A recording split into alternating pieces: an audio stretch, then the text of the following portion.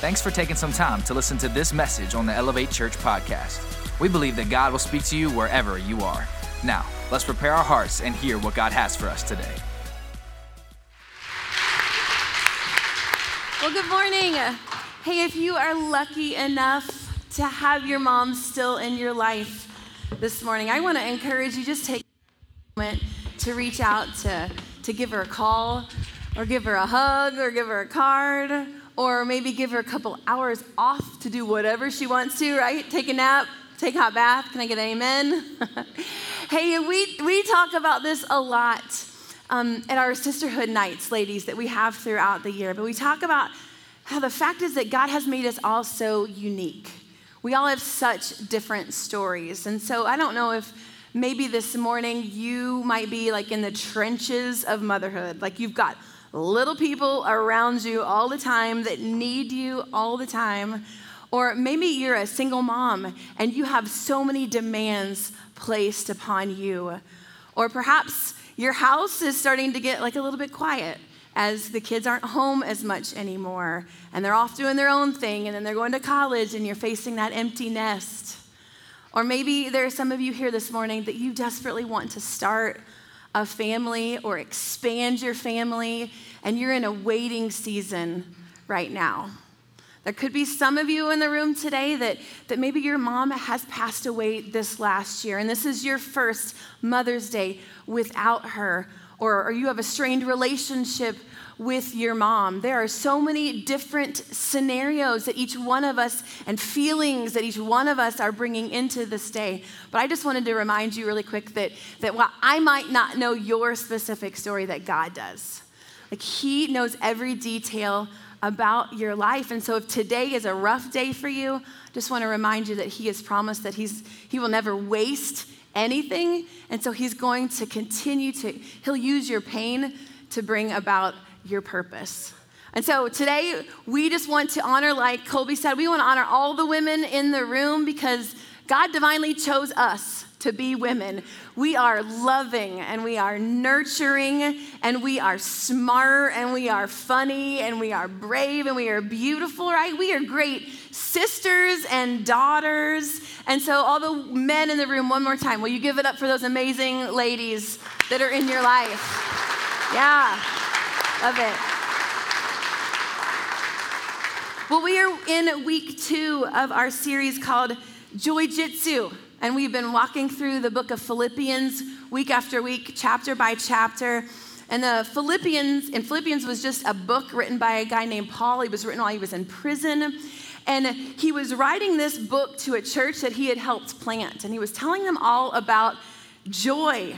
And so when Colby asked if I would like to speak today, I said sure on a couple of different conditions. Number 1 is no more home videos like last week. If you were here, you know what I'm talking about. No more of those. And then number 2, I said, I've loved this graphic that we've had going on for the last couple of weeks. It's very karate-like. But since we're honoring all women today, I asked if the creative team could just kind of girly it up a little bit. Change it for us. There you go. Right, ladies? I look so much better. Well, I've loved this series. I've learned so many practical things, so many challenging things. And if you've been coming to the last few weeks and you've taken notes, like your notebook is full. Maybe you've gone back and subscribed to the podcast because you wanted to listen to the message again. Because when it comes to like more joy in your life, you have both hands up and you're like, yes, that's me. Like I could use some more joy. But maybe to be honest, there's some of you who you're still not really feeling it. You're like, we've been talking about joy, but I don't feel more joy. Like, where's my joy, God? Like, why don't I have joy in my life yet? And it's not because the messages have not been phenomenal, because they totally have, babe, great messages. But as I've been thinking about this topic of joy, I was thinking about a couple different places that I can go to bring me joy. So the first place that I could go that brings me joy is the beach. Anybody else? Beach people? How about the spa? The spa can bring some joy, right? The Container Store. The Container Store for me brings so much joy. Like, these are places that I can go where joy is just delivered to me, right? Here's a palm tree. Here is a facial and a massage. And here are some clear acrylic bins that you can put labels on and you can put in your pantry, right? I've recently found another place, though, that brings joy to me, and I discovered this place last year during quarantine, and this place was my garden. My garden. So just a really quick disclaimer, we are not expert gardeners or farmers or anything like that. Like, we did, though, one year have 8 chickens that we got for our backyard. And we got these 8 chickens because we heard that they would eat the ticks that were in our yard. So we got 8 chickens, and they did their job. Like, they ate the ticks. But we also have a dog. And so the chickens ended up eating the dog poop, and the dogs were eating the chicken poop. And it was just way too much for us. So we sent the chickens to live on an actual farm. So not an expert gardener at all, but just during those long months at home last year, I just decided, you know what, it'd be really cool. Let's make a garden. And so I do what I always do when I want Colby to do something for me, to create something. I go to Instagram and I find a picture of my friend's garden and I took a screenshot of it and I showed it to him and I was like, honey, can we make this garden? And so he took that vision and we got to work. We went into the back corner of our backyard and we started making this garden. And it was hard work. Like, there were some perennials and bushes and a bunch of stuff back there that had been there for years. And so we had to take, lots of time and energy digging out all of those plants. Then we had to level that area. Then we went to Lowe's and we gave them our life savings for like 4 pieces of wood, right? And Colby built this C-shaped raised garden bed for me. And then we put the weed block inside of the garden bed, and then we got all of the good dirt. We brought in some good dirt and topsoil and compost and peat moss and all these words. I don't know what they mean, but we got all this good dirt and we put it in this garden bed. And then we got some pea gravel and we put it around the garden bed and we put some stepping stones. Like, we did it up right.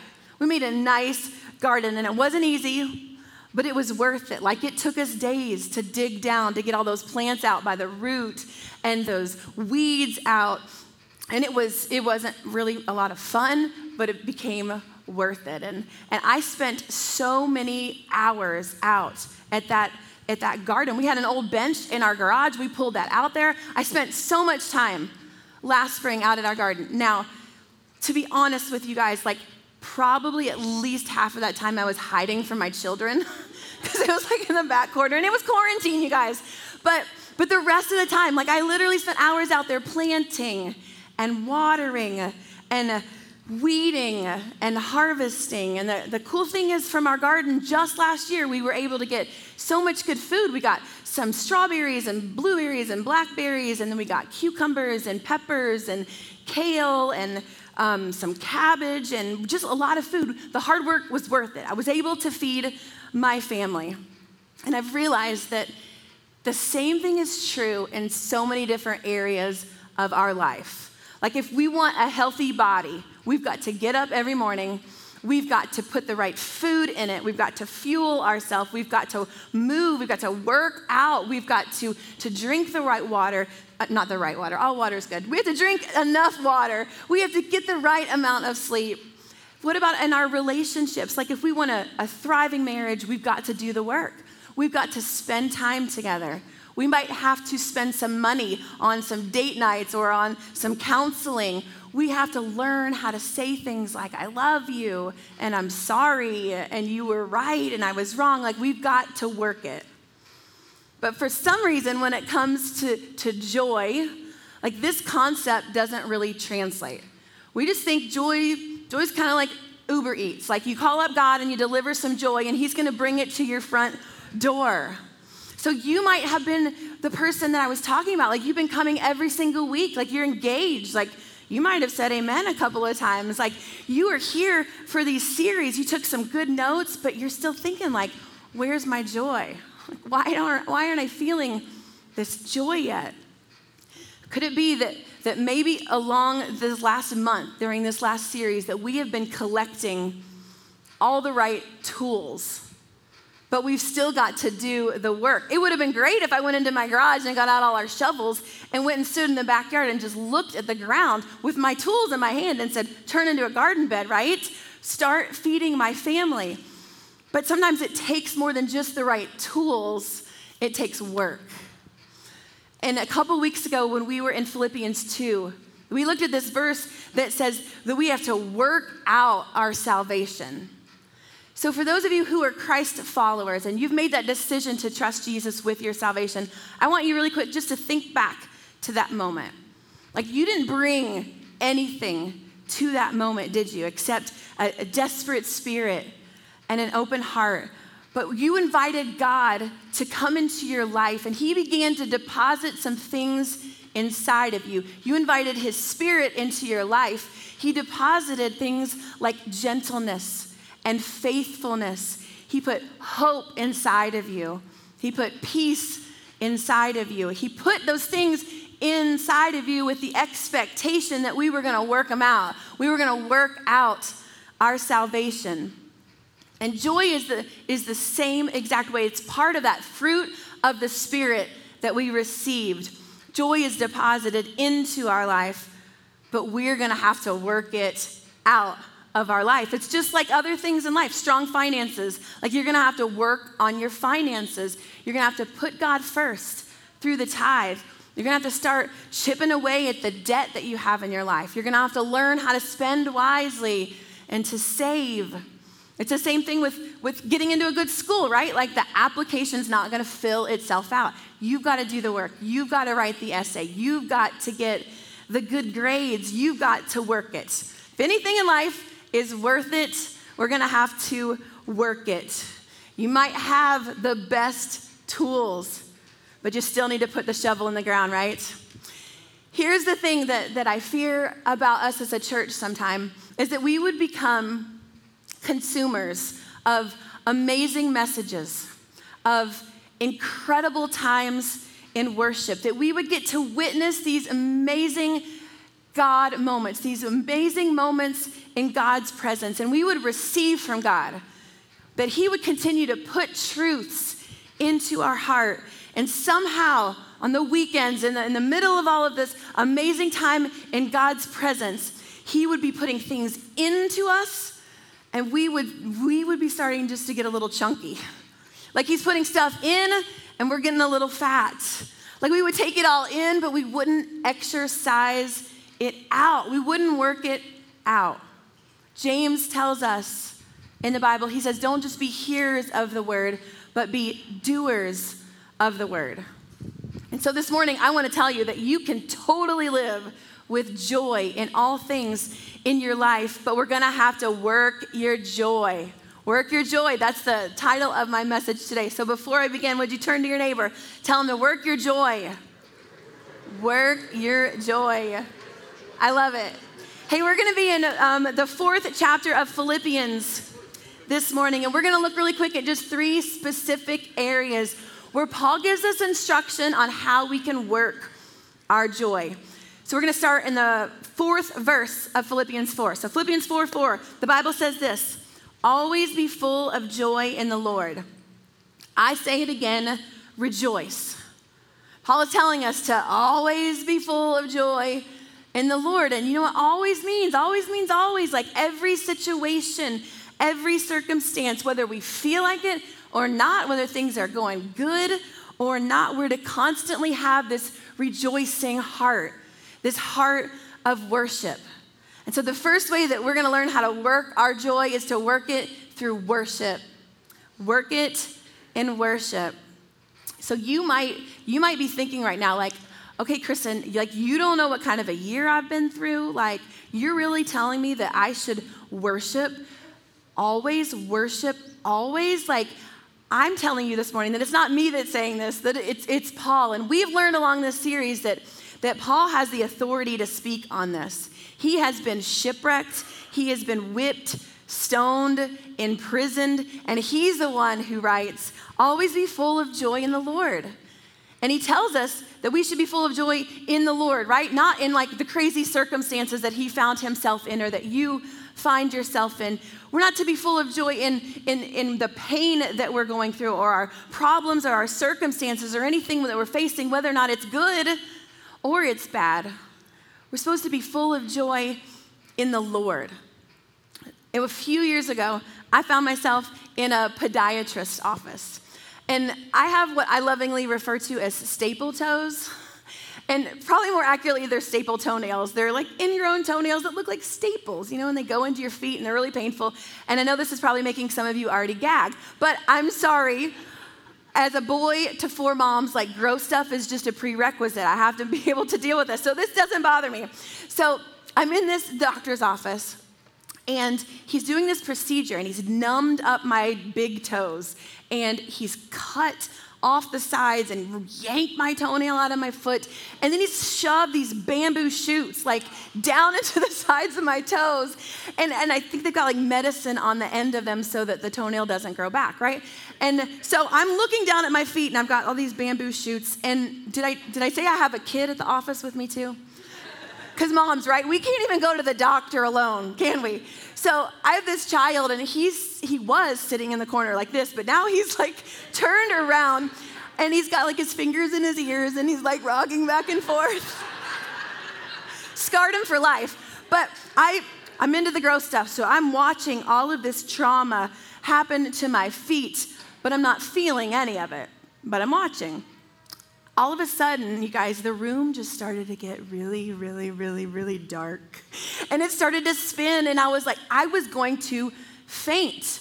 And all the people in the room started getting up and putting like wet washcloths on me. And I was like asking the doctor, like, what's going on? Why am I feeling like this? Like, I don't mind watching this. And he told me that my brain couldn't handle watching all that trauma happen to my foot while I wasn't feeling it. Like my brain couldn't handle that disconnect. And so here's what he told me to do. He said, Kristen, you just need to lift your eyes. And so I did. And as I lifted my eyes, everything was instantly better.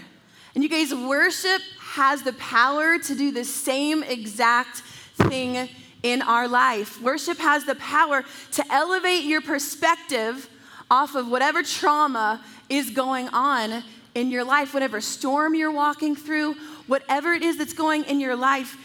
Worship has that ability. As you elevate your gaze to heaven, and as you worship God Almighty, no matter what's going on in your life or your circumstances, that is when we truly begin to work out our joy, when we're rejoicing in the Lord.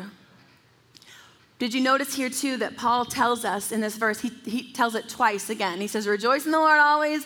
Again, I say rejoice. Come on, moms. Does this sound familiar to you? Go to bed.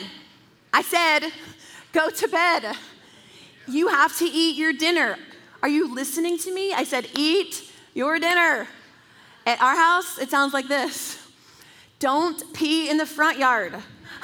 We've told you 1,000 times, do not pee in the front yard. Do it in the backyard where the neighbors can't see. Paul tells us this. He tells it twice. He says, rejoice in the Lord. And then he says, do it again.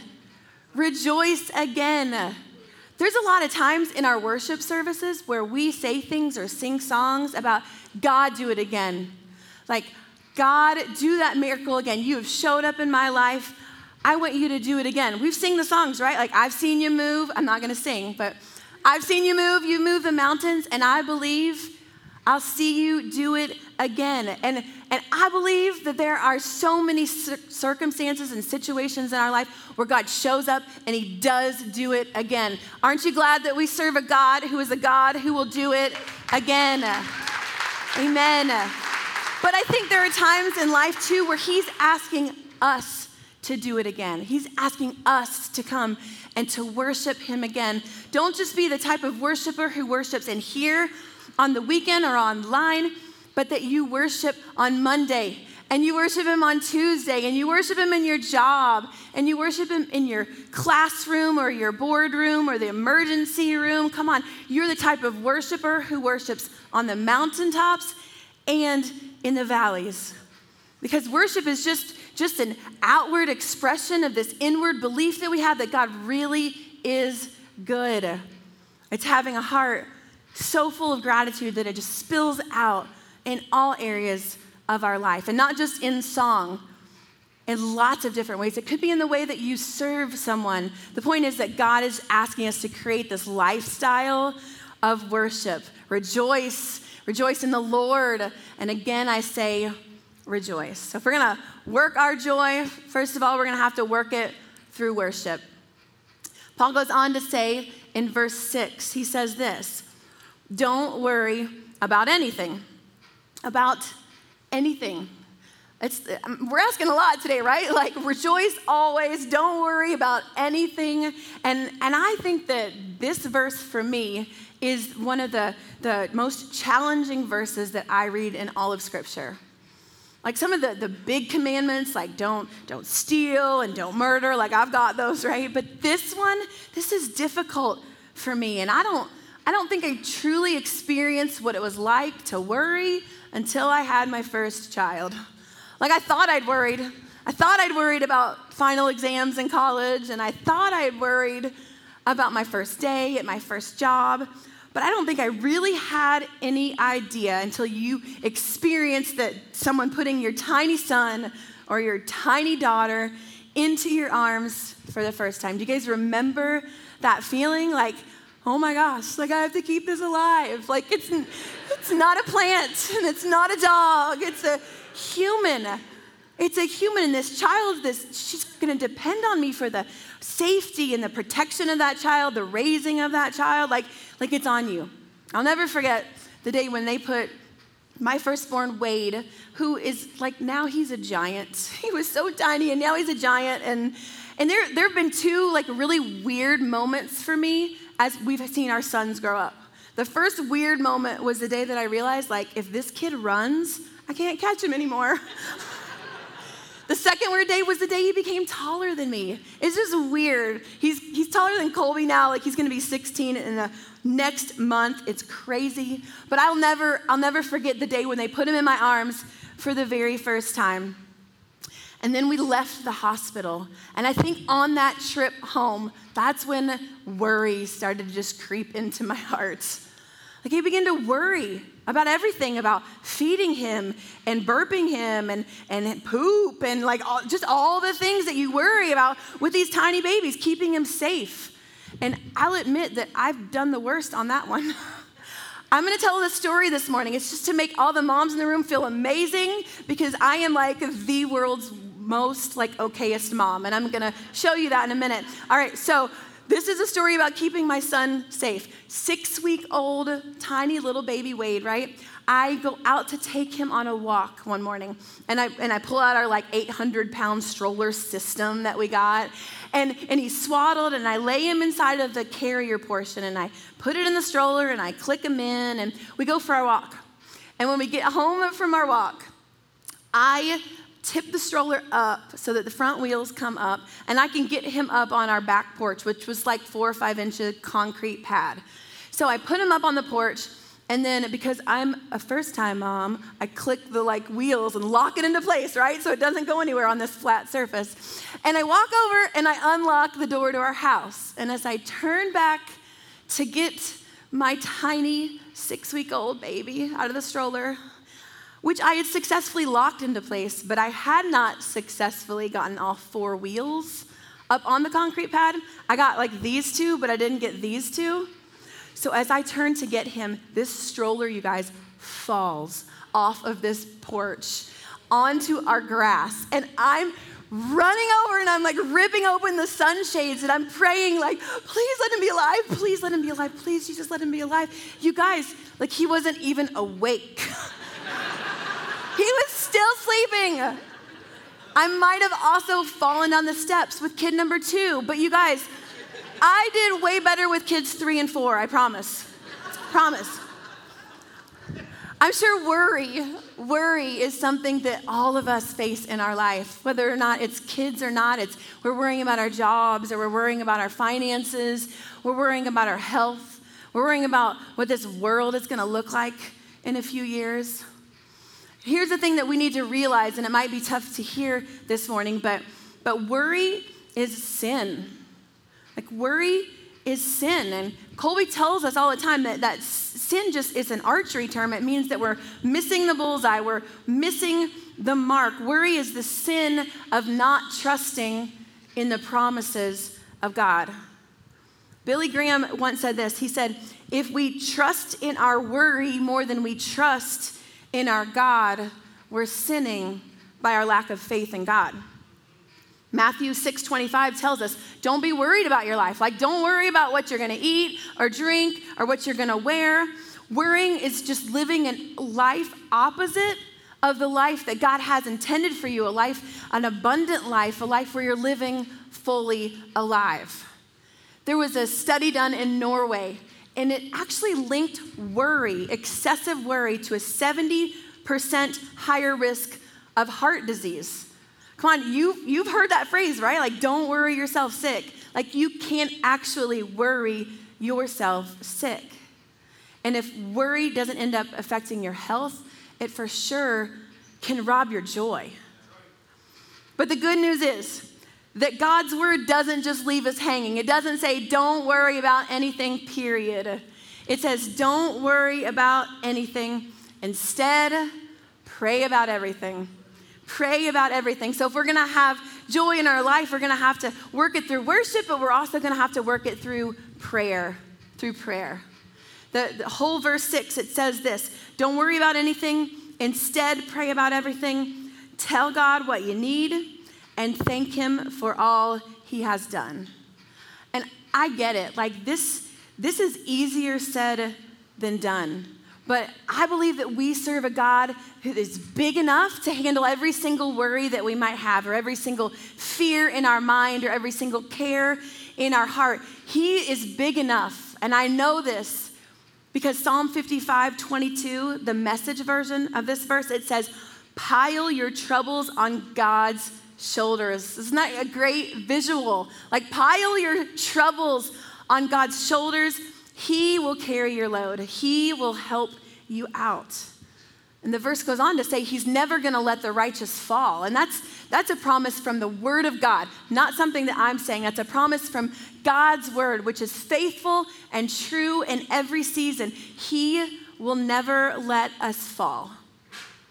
It's interesting, though, what this verse doesn't say. It doesn't say, tell God what you need, and then you're going to get an answer, right? It just says, tell God what you need. And we all know that God already knows our heart. Like, we don't actually have to tell him what we need in order for him to know what we need. He knows our heart. He knows what's going on in our life. He knows what's causing us to miss that abundant life that he has for us by causing us to worry. So could it be that just telling God what we need, that posture of prayer is more important than even the results of our prayer?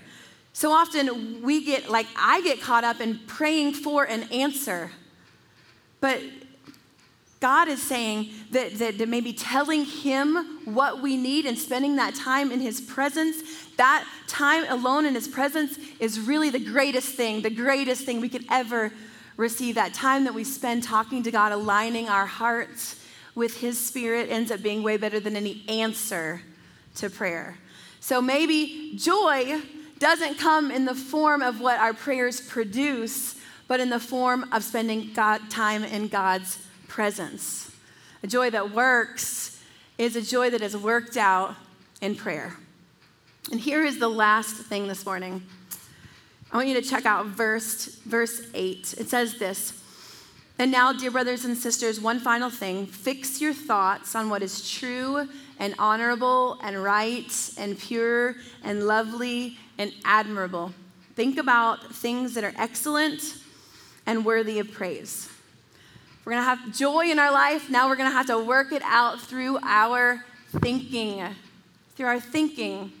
So I want you to just be honest with yourself this morning. Like, what direction do your thoughts usually take you? Like, when you're left alone with your thoughts, what are you thinking about? How do you think about yourself? Because listen, your frame of mind is going to end up framing your life. The way that we think becomes the way that we most naturally view the world around us. And our view and our perspective on life, that sets the tone for how we walk into every situation. How many of you this morning, how many of you have ever used the program Microsoft Word? Yeah, okay, so listen, the staff that just heard me say Microsoft Word, they're like ears perked up because I'm an Excel girl through and through. Like, I will create some beautiful birthday invitations inside of Excel. And I know it's a spreadsheet, but like I can get everything lined up just so beautifully. But for the sake of this, I want you to think of Microsoft Word. We're going to talk Microsoft Word. So when you open up a new document inside of Microsoft Word and you start typing, it types in the default font, doesn't it? That the program is set up. The settings of that program, it's going to type in a default font. So you open up your document and you start typing, and your default is Times New Roman, and you're not a Times New Roman kind of guy, and so you change the font, and you open the little font selector and you make the change, and so maybe you're Century Gothic, and so you change it to that, and you do your document and you save it, and then the next time you go into Microsoft Word and you start typing, what happens? Like, it goes back to Times New Roman, doesn't it? Because that is the default setting. It's how it's programmed. The thing about us too, we have a default setting when it comes to the way that we think. And it's not usually thinking about the things that are pure and lovely and right and honorable and admirable and excellent and praiseworthy, because we were not born with God's nature. We were born with a sin nature, and so our default setting, the way we think of things, is filled with, negativity and being selfish and skeptical and filled with fear and doubt and anger and jealousy. And so we will wake up every single day and we will experience the same exact thought life unless we get into the actual settings of the program and we let God change the default setting in our mind. Change it to where we start to view the world through the lens of this verse. Let me illustrate it for you this way. Do you remember the story of David and Goliath? Well, long before David faces off with the giant Goliath, he meets a man named Samuel. So Samuel is a prophet, and God has asked Samuel to go and anoint the next king of Israel. He's supposed to go find a man named Jesse. So Samuel goes to find Jesse and asks Jesse to bring out all of his sons. And Samuel goes down the line and he's like, nope, not him, not him, not him, not him. Do you have any more kids? And Jesse says, yes, like our youngest David, but he's out in the fields with sheep because he's a shepherd. And so Samuel said, bring him in. He ends up anointing the shepherd boy, David, as the next king of Israel. And if you're familiar with the story at all, you know that there's this chunk of time in between when David is anointed king of Israel and when he's actually appointed as the king of Israel. And during that chunk of time in the middle, David is a shepherd. He's spending time out in the fields. He's with his sheep. I want us to fast forward to the story, to the point in the story where the battle scene is about to happen. And we've got the armies of Israel facing off against the Philistine army. And the Philistines have this giant warrior named Goliath. And the Bible tells us that he was over 9 feet tall, that the tip of his spear weighed 15 pounds, and that he was loud, that he would, day after day, the Bible tells us for 40 days, morning and night, Goliath would stand on the battlefield and he would taunt the Israelites. He would hurl lies at them and lies and taunting them and insults. And the Israelites, the army, they just became terrified. Like for days on end, they're on this battlefield and all they have in their face is big old Goliath, right? Big, massive Goliath. And day after day, he's up there and he's like, look at me. Like, I'm huge. I am big. You will never defeat me. Like, you are tiny. You are weak. I'm a warrior. You're not. You don't have it in you. You weren't made for this. And the Israelites began to believe what Goliath kept yelling at them. That became what they began to think about themselves. And then David enters the scene, right? David, the shepherd boy. He has been out in the fields with his sheep. I can't imagine there was a ton of threat to his little sheep. So I imagine there's probably some downtime. And I can just picture David sitting in the fields on a rock. He's out there in the green grass, and he's got the streams beside him. And he's probably bored a little bit, so maybe he lays down, right? He's laying down, he's looking up at the blue sky, and the sun is warm, and the stream is beside him, and he can hear it, and he can have his little sheep. They're just getting drinks in the water, and everything is great, and he's just looking up at the sky, the bigness, the vastness of God and of God's creation. And that became David's default setting, that his God was big, that his God was powerful, and that's how he began to view the world around him. He filtered everything through the lens that his God was big. And so when a lion came after his sheep, like, no problem, right? Because my God is big.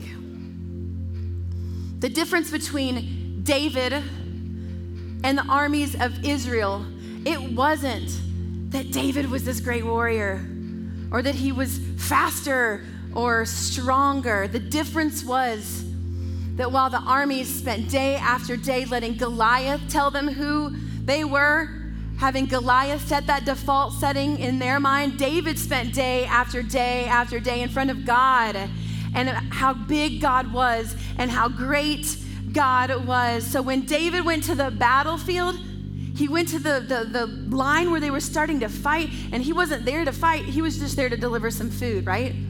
But he heard the way Goliath was talking to those Israelites, and he saw the way that they reacted when he started one of his rants, and David was offended. And he was like, who is this guy that he is allowed to defy the army of the living God like this? While the Israelites, they saw Goliath as this towering giant, David saw him as a tiny obstacle compared to the power of his God. I grew up thinking that it was a stone in the sling that killed that giant. But the truth is, that giant was dead from the moment that David got up from his nap in the pasture. From the moment that he stepped foot on that battlefield, the battle was already won, and that giant was already dead because of the way that he thought about his God. And so this morning, I wonder if maybe there's a giant or two that's blocking you from your joy. And if you would just allow God in and let him change that default setting in your mind, that your giant would fall. That from the moment you got out of bed, from the moment your feet hit the ground in the morning, that every devil in hell would be worried, because there is nothing more powerful than a Christ follower who has a changed mind, who has a surrendered mind, who has a mind that is focused on the things of God and his greatness. Would you guys stand up to your feet with me this morning? I'm going to close us in prayer. Would you bow your heads with me? God, we're just so thankful today for the joy that you have deposited into each one of our hearts, God. And we pray for the strength that we need to help start working that joy out, God. We're gonna work it out. We're gonna work it out through prayer, God, through spending time just in your presence, just like we are right now, God. And we also pray that you would begin to help us just reset that default way that we think, God, that we wouldn't be worried about the things that are going on around us, God, because you're changing the way that we're thinking, God, that we're thinking about how big and how powerful and how mighty you are. And as our thinking is transformed, we begin to worship you, God. We want to worship you today. We want to worship you tomorrow. We want to worship you again. God, we want to worship not in the stuff that's going on in our lives, not in the trials that we're going through, or the storms that are in our life, or even the emotions that today brings with it. But we're going to worship you alone, God, for who you are. And so today, this morning, we're going to lift our voice, and in the authority that you have given us, God, we are going to worship you in this place. In your name I pray. Amen.